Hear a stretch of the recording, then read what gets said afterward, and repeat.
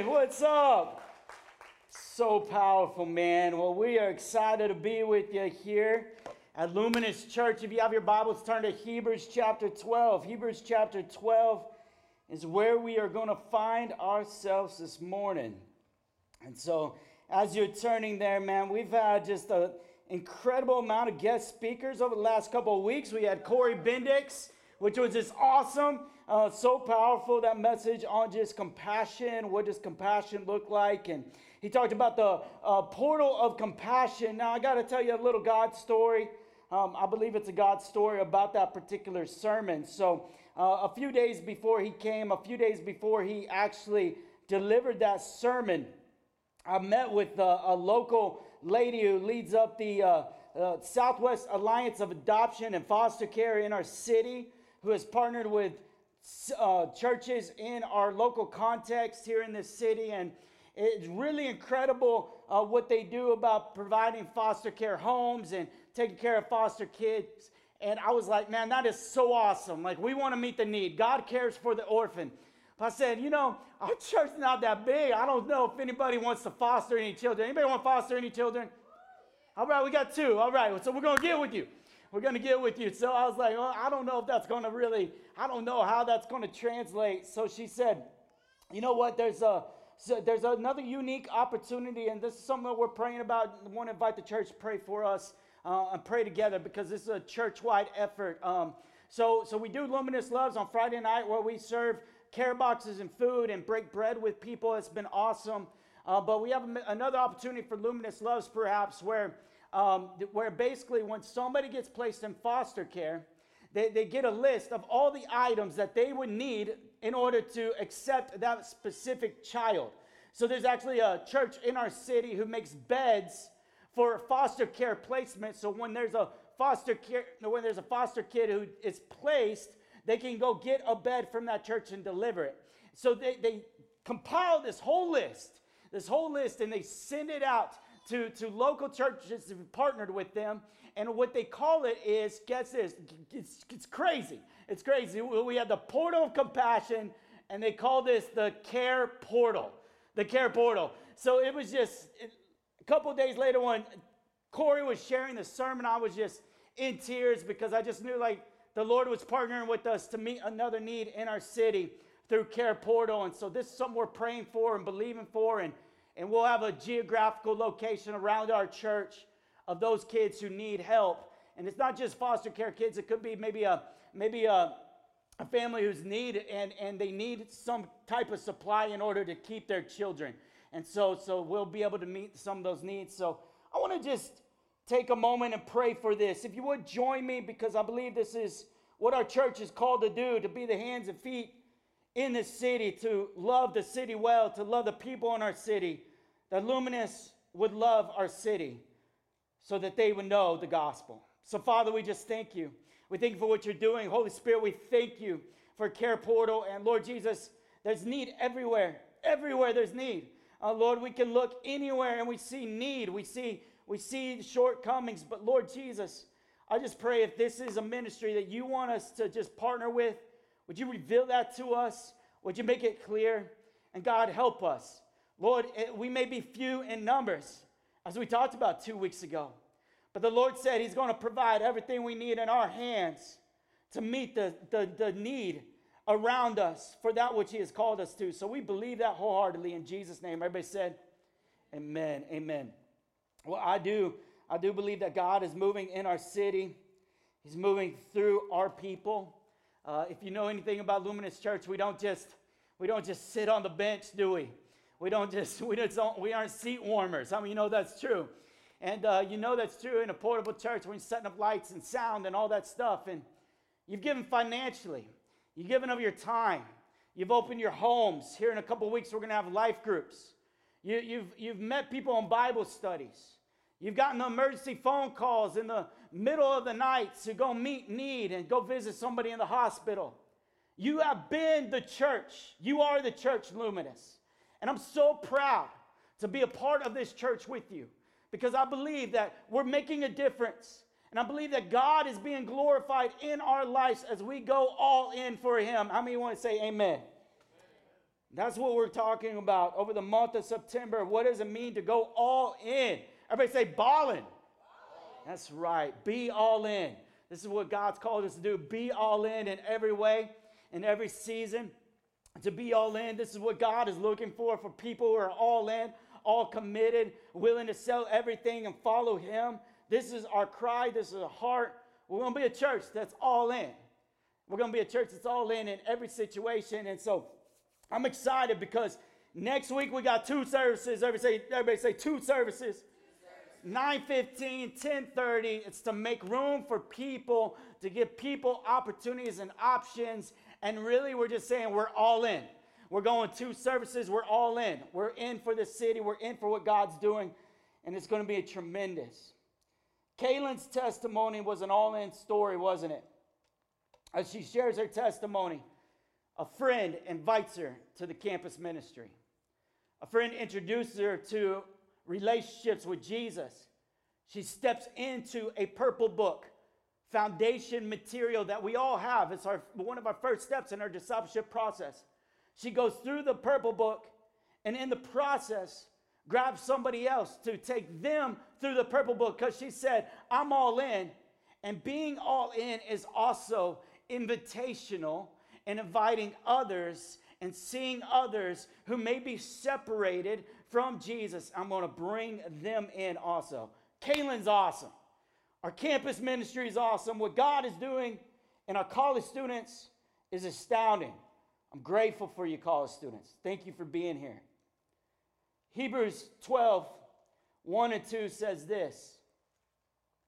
Therefore, since we are surrounded by so great a cloud of witnesses, let us also lay aside every weight and sin which clings so closely. And let us run with endurance the race that is set before us, looking to Jesus, the founder and perfecter of our faith, who for the joy, everybody say joy, that was set before him, endured the cross, despising the shame, and is seated at the right hand of the throne of God. This is one of our theme verses, if you're in Luminous Church, that we would fix our eyes on Jesus. We'd fix our attention, our gaze, that we would see him in every way. I will preach this verse every year. I could preach this church every day. I want to preach this to my children when they wake up and when they go to bed. Fix your eyes on Jesus. Because our present circumstances oftentimes try to define our identity. But we know that when we fix our gaze, our attention, our affection towards him, when you're fixed on something, you can't look at anything else. How many of you know that's true? When you're fixed on something, it has your total focus, your total attention, your total devotion. Every awareness in your body is towards him. It is looking towards him. What I want to focus on today, as we're talking about be all in, I want to talk about how Jesus was all in first. Jesus was all in before anybody else was all in. He was the one who went first, and he made it possible for all of us who say yes, for it not to be vain or empty or a lie, but it would be a promise, and that we could know him in a deep way. Joy. I want to talk about joy. The joy set before Jesus. Joy. That's a fascinating word, isn't it? I love the word joy. It's actually one of our values at this church. I remember oftentimes I'd get a little pushback on that value. Why joy? Because joy competes and combats happiness. Joy is not circumstantial. Joy is a moment of who you are, and it's also a moment of choice coming in agreement with the Spirit. That we can choose joy. We can choose joy, and this is good news. Joy is different than gladness. It's different than an emotion, but it is one of the fruits of the Spirit. And Jesus says right here, for the joy set before him, he endured the cross. for the joy set before him. You know, we have a lot of pregnant people around our church lately. We have a lot of babies in our church. I'm so grateful for that. And I will never know what it's like to carry a baby. Thank God. And I will never know what that pain's like, what it's like to carry this infant, this baby inside of you in your womb. But my wife knows. And I'll never forget the moment when she's pregnant with Benson. And she was swelled up. She was so swollen that it was like she's never gained so much weight in her life. She was on the same weight as I am today. And she was large. And it's true. She'll say this. You know, I love my wife. She's not very sensitive. And there was this moment when she wanted to give natural childbirth without an epidural. She wanted to do that. She was believing God for that. And she went through a crazy 30-hour labor. And when she's in the hospital room, there's about 30 hospital staff within the room. There's nurses, there's all sorts of people in the room, and they're all watching this. And the pain that she was inflicted with is a pain that I will never know. You know, it was so bad. But you know what? She was able to move through this place and move through this pain because for her, there was a joy that was set before her. There was a joy that one day I'm going to hold my baby. And if I move through this, there's going to be this relationship that happens. There's going to be this connection that happens. There's going to be this moment that happens with this baby that I've been praying for and believing for and asking God for. And I'm going to get to see my baby face to face. I'm going to get to hold this baby for the joy set before Brandy. She endured such pain. And I commend you, ladies, for doing that. You know, one would suffer oftentimes to collect a prize, right? Oftentimes we would do that. Maybe it's a baby, but you ever play the game? I love this game with my children where they say, Dad, would you lay in a coffin with a bunch of spiders for $1 million? I said, of course I would. And you know the scenario. You do it. It's the pub talk, the coffee shop talk. It's the road trip talk. Would you free solo climb 100 feet with no rope? Would you do that for $1 million? Yes, I would do that. You know, there's a lot of pain here, a lot of moments. There's a lot of things that we're going to go through. And the truth is sometimes the prize is not worth the pain. And we find this in our life. Sometimes the prize is not worth the pain. And this is what I love about Jesus. It's Jesus was going to endure much pain and suffering. In fact, his way of death was chosen. It was to be hung by a cross. The pain of suffocation, the pain of lashes and beatings, the pain of suffering, the pain of mockery, the pain of betrayal, the pain that is not just physical, but it's emotional, it's mental, so much anguish. But for the joy set before him, he endured such pain. This is who Jesus is, enduring shame for a future outcome. This is what Jesus loves to do. He moved in a place of enduring shame for a future outcome. Luke 22, 63 through 65 says this. Now the men who were holding Jesus in custody were mocking him as they beat him. They also blindfolded him and kept asking him, prophesy, who is it that struck you? And they said many other things against him, blaspheming him. Jesus was blasphemed. He was spit on. His best friends ended up leaving him. He was stripped of all of his clothes, and his clothes were auctioned off for a simple game of dice, and they were casting lots for them. He was moved and he was dragged naked onto a cross. And you can only imagine the amount of shame that came upon him.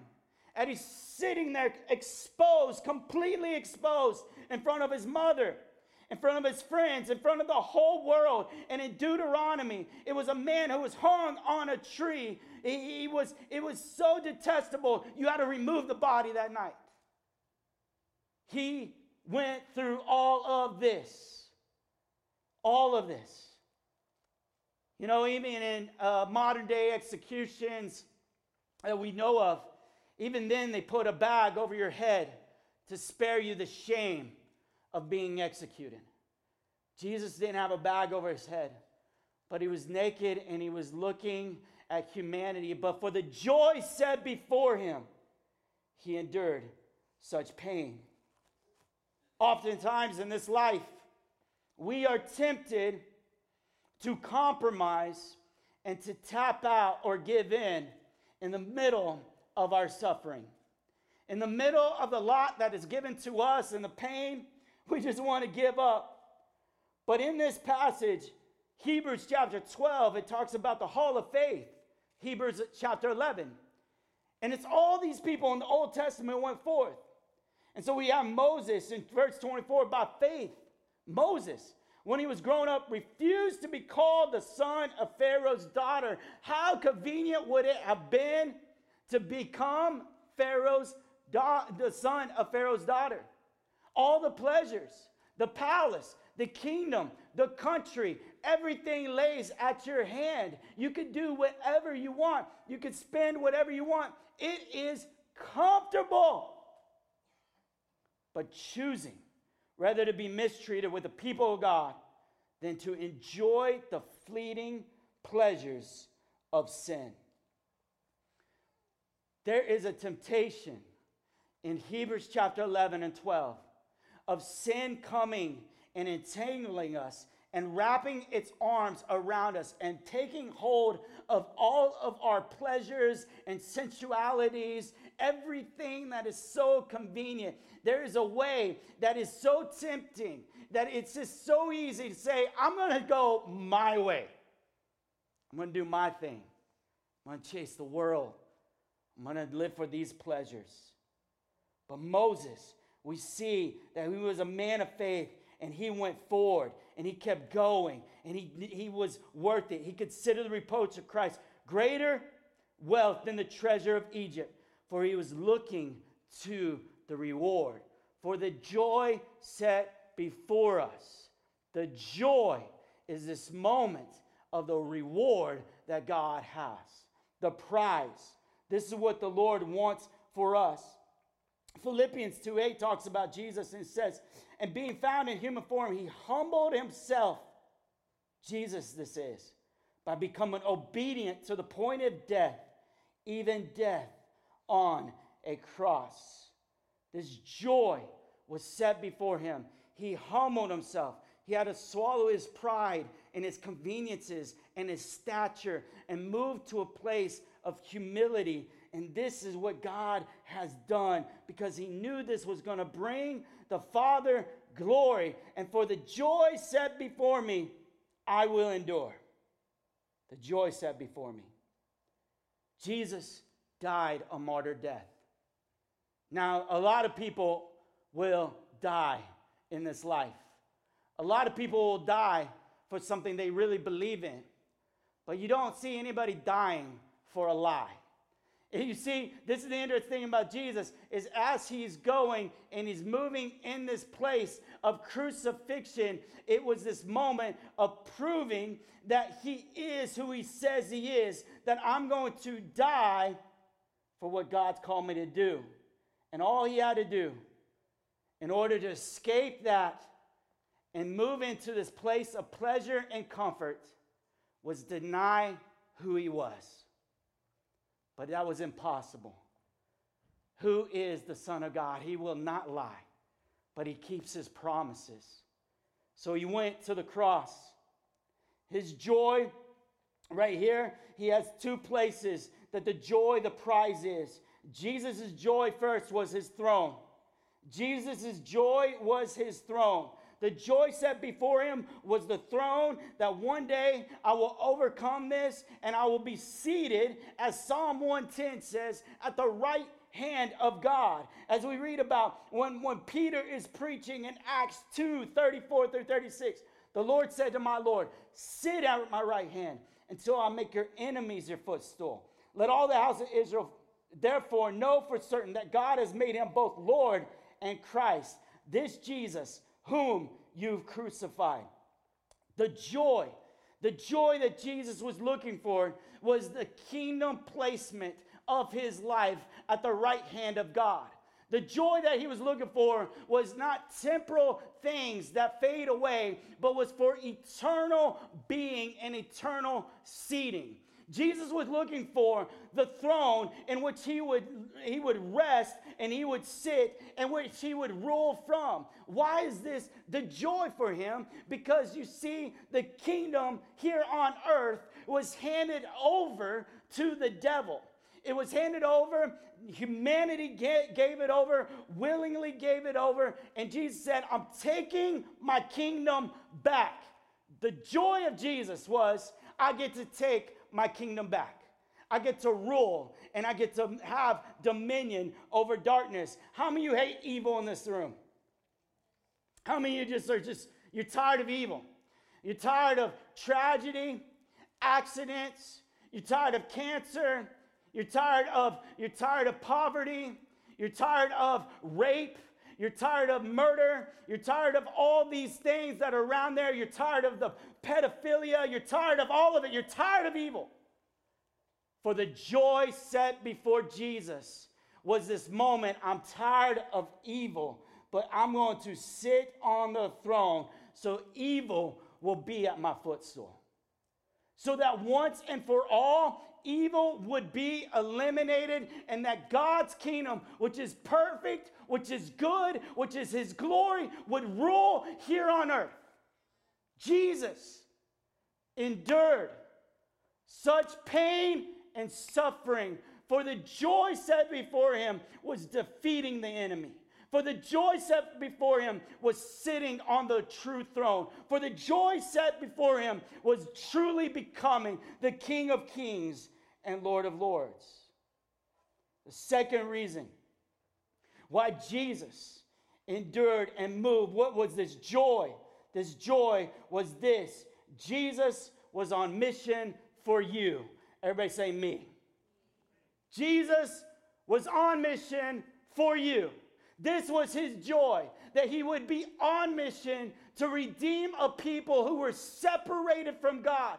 You see, when Jesus said, hey, I'm coming to earth, I'm going to humble myself, move from the heavenlies, come incarnate in man, and I'm going to preach the kingdom of God. And I'm going to move in a way, and I'm going to go after who? The lost sheep, the lost people of Israel. I'm going to go after the lost people in this world, the people who need a Savior. You see, Jesus, when he was enduring pain, he saw you and me. He saw us. For the joy set before him, he endured shame. For the joy set before him. Hebrews 2:10. For it was fitting that he, for whom and by whom all things exist, in bringing many sons, you and me in this room to glory, should make the founder of their salvation perfect through suffering. For the joy set before him, I see a perfect kingdom. I see a kingdom restored. I see justice begin to happen. I see evil defeated. I see victory in people's lives. I see new creations. I see people who were once lost, they're now found. People who were once distant are now can draw close. People who were once separated from intimacy and fellowship with God can now be made known, can now know God. For the joy set before him, he endured. Brandy, when she was suffering in that moment, for the joy set before her, she saw Benson, and she was able to see him face to face. This is what God wants for us.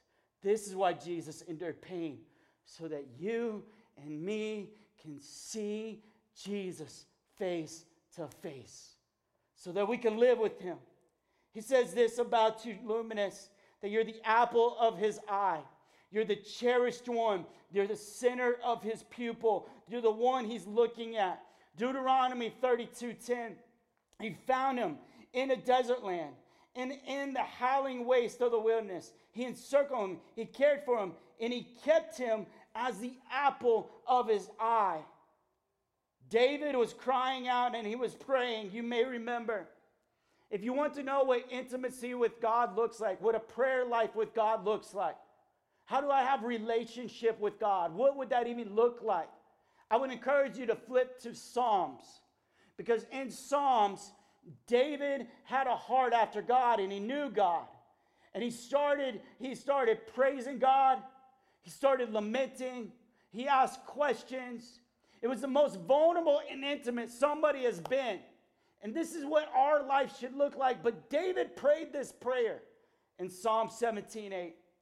Keep me as the apple of your eye. Hide me in the shadow of your wings.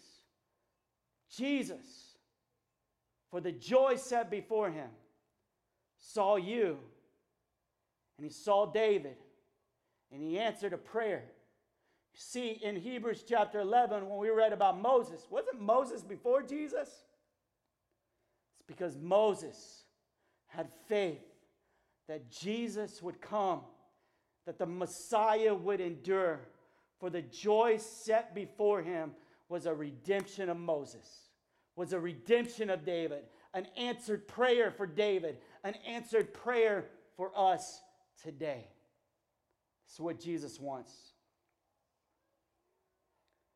So how do I get through this season, Pastor Ben? Because you've been talking a lot about Jesus and how he endured through pain, through suffering, through evil, through betrayal, through nakedness, through shame.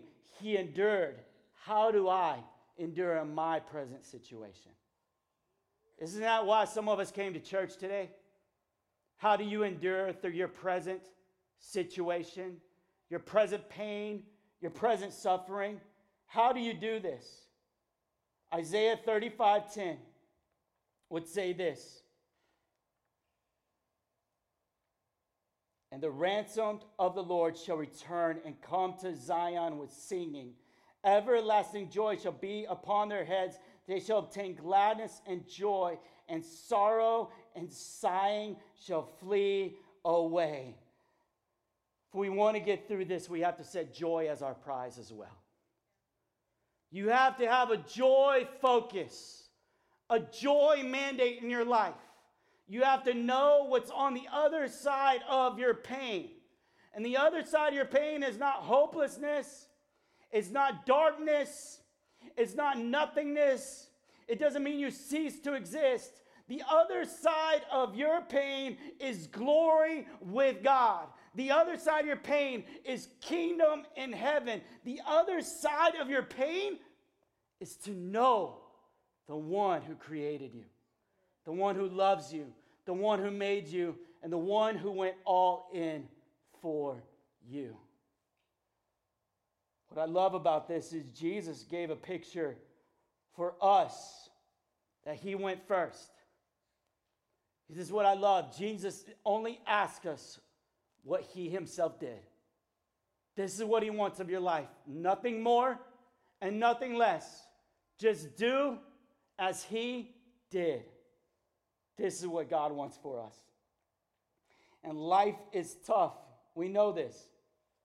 It's full of difficulties, ups and downs, disappointments, hurt, pain, unexplainable diagnosis, ungodly evils, abuse, loss, so much pain. For the joy set before Luminous Church, we will endure. And for the joy set before you, you will endure. Titus 1:2, and hope of eternal life, which God, who never lies, promised before the ages began. That he promised it before the ages began. Church, I want to pray for you this morning. If you would, bow your head and close your eyes with me.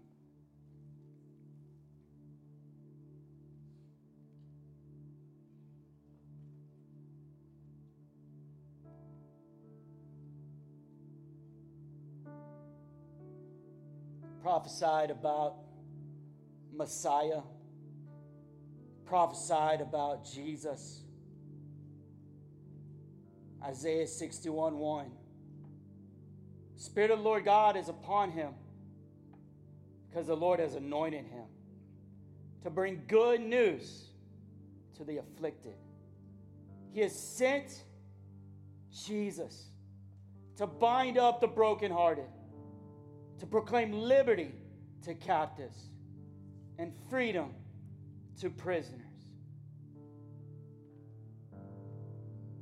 If you need Jesus to show up for you today, and you're broken, and you're wounded, and you're hurt, and you're disappointed, and you're in this moment of pain, maybe in shame in some regard, I would ask that you would just lift your hand so that I could pray for you.